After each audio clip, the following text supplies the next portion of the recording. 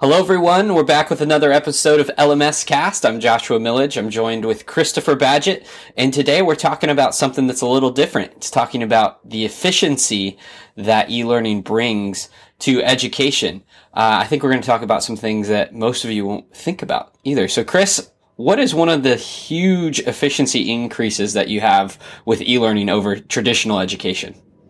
Absolutely. Well, I want to start it off with a quote, or more, I should say, a statistic I found on a great website called elearningindustry.com. And they have a great article about the top 10 e-learning stats for 2014. But the stat is that e-learning is also eco-friendly. Recent studies conducted by Britain's Open University have found that e-learning consumes 90% less energy than traditional courses. The amount of CO2 emissions per student is also reduced by 85%. So I kind of want to talk about efficiency in general, but let's kick it off with talking about the environmental impact of e-learning versus traditional education.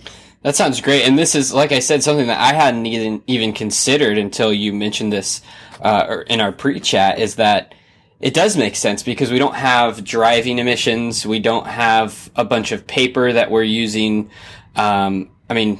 It's basically just the internet, and you can stay at home, and it's an interesting advantage to e-learning that I don't think a lot of people are considering or talking about when we are in such a crucial point in terms of climate change and whatnot, where we need to be considering ways to reduce emissions.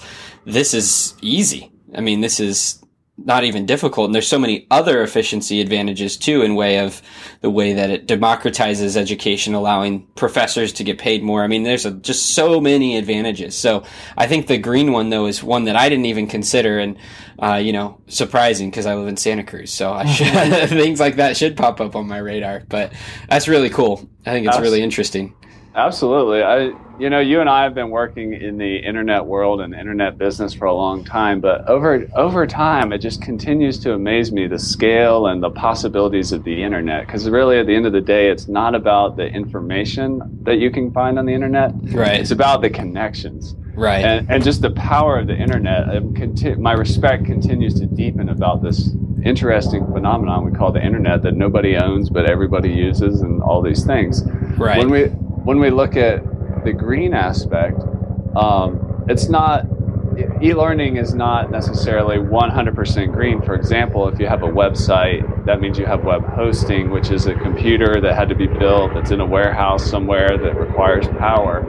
But at the end of the day, like you mentioned, there's no real estate in the sense of like a classroom. There's not 30 people or 100 people or 30,000 people coming in cars to this building, And it's also just very efficient with time. So, you can just open up your computer and start with your e-learning experience. So it's a really neat value add for doing the e-learning route. It's not that e-learning should 100% replace traditional education, but the environmental impacts are important to consider. And also the really positive side effect is just when you take away that real estate of the classroom, and you can truly do your e-learning with a global audience, that is just amazing that you can reach so many people. Yeah, we've experienced that, not so much in the e-learning space, but just in terms of selling Lifter LMS. I mean, I've talked to people from all the way from Switzerland and Romania to Australia to Peru to, all over the place. And that's just, that's something to support the e-learning industry. But at the same time, the impact that we've had, the relationships we've been able to form has been truly amazing. And we've seen that too with clients that you've worked with in Africa and all over the place, their ability to reach across borders and make connections and change people's lives literally on the other side of the globe. It's pretty interesting. And you think about, you take that back to the environment. You're not flying a plane all the way across the globe to get there, saving all of that money, and also, fuel costs, all the things that go along with that. It is truly an amazing thing that happens. And I think, like, with technology too, the loss that you receive with e-learning will start to change. And the loss, by what I mean by loss, is like that human connection. Because since the pipes, the fiber optic cables, all that's getting faster, it allows us to do things like this, video chat. It's going to allow for more experiential type learning experiences to happen online.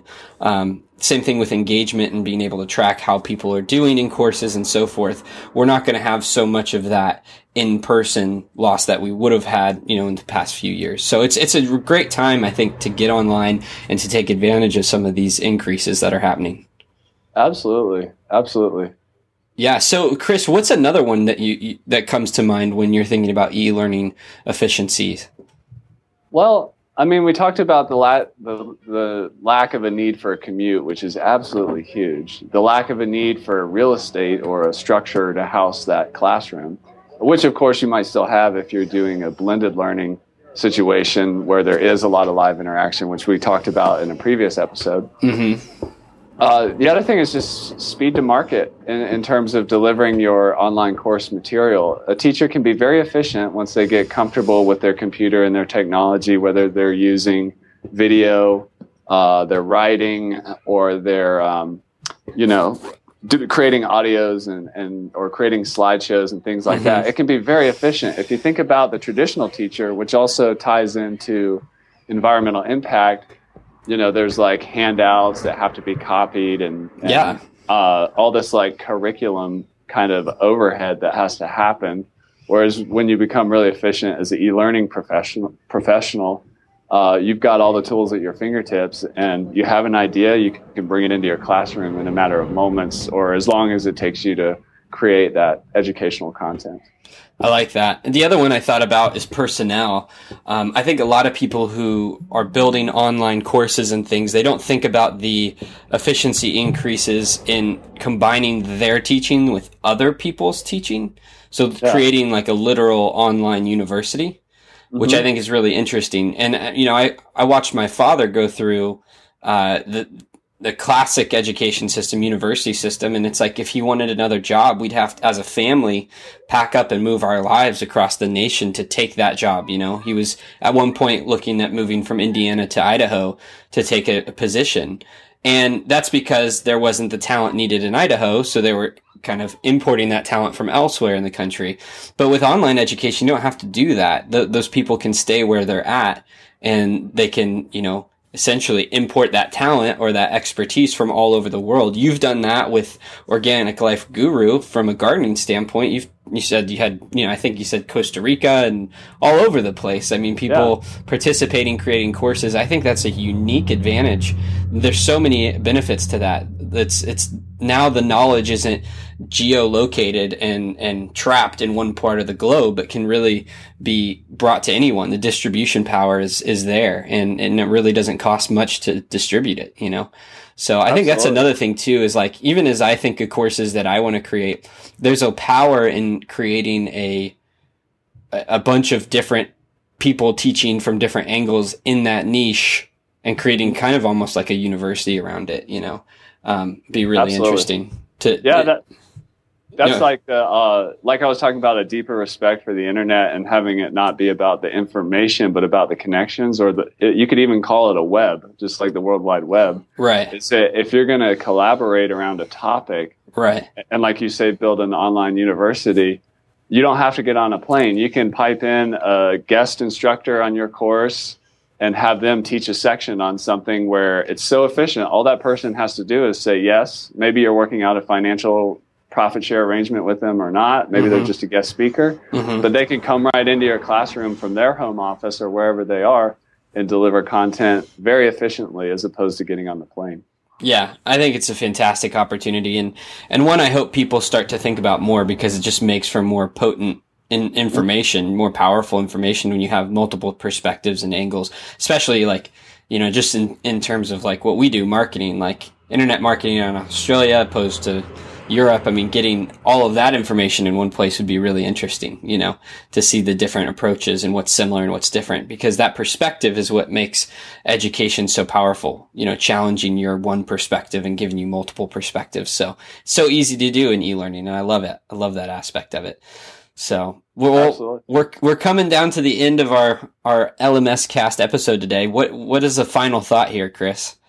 I just want to take it up a level and say, if you're beyond like a traditional teacher or an educational entrepreneur, and you're looking at e-learning more in terms of corporate training, if you think about a major Fortune 100, 1,000, 10,000 corporation, perhaps you're in charge of their e-learning. You know, if you have to fly a bunch of staff for a global company to a location or various locations on different continents for ongoing training that's required for the job or team building and whatnot, if you bring that online, it can be very efficient, very cost effective for the company, and open up a lot of opportunities for, you know, corporate training, e-learning style, at very efficient, much less cost there.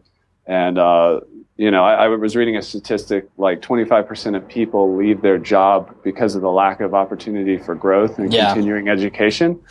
That you can really attack that and do that in a very efficient way with e-learning. Yeah, I think that's a great point to end on. So, well, this has been more of a high-level outlook on some advantages of the e-learning industry, and I think people can really take this and apply it to their own niche e-learning businesses or courses, whatever they're up to. I'd love to hear from you. I know Chris would too. If you can go to lmscast.com, you can click on this episode and leave us a comment. We would love to engage with you there, get your thoughts on what we're talking about. Maybe you could tell us some efficiency increases that you've seen that we haven't discussed today, but we're really excited to see this community grow. There's a lot of people who are reaching out to us, and that just makes what we're doing here so much more fun. So check that out at lmscast.com. And until next time, we'll see you soon.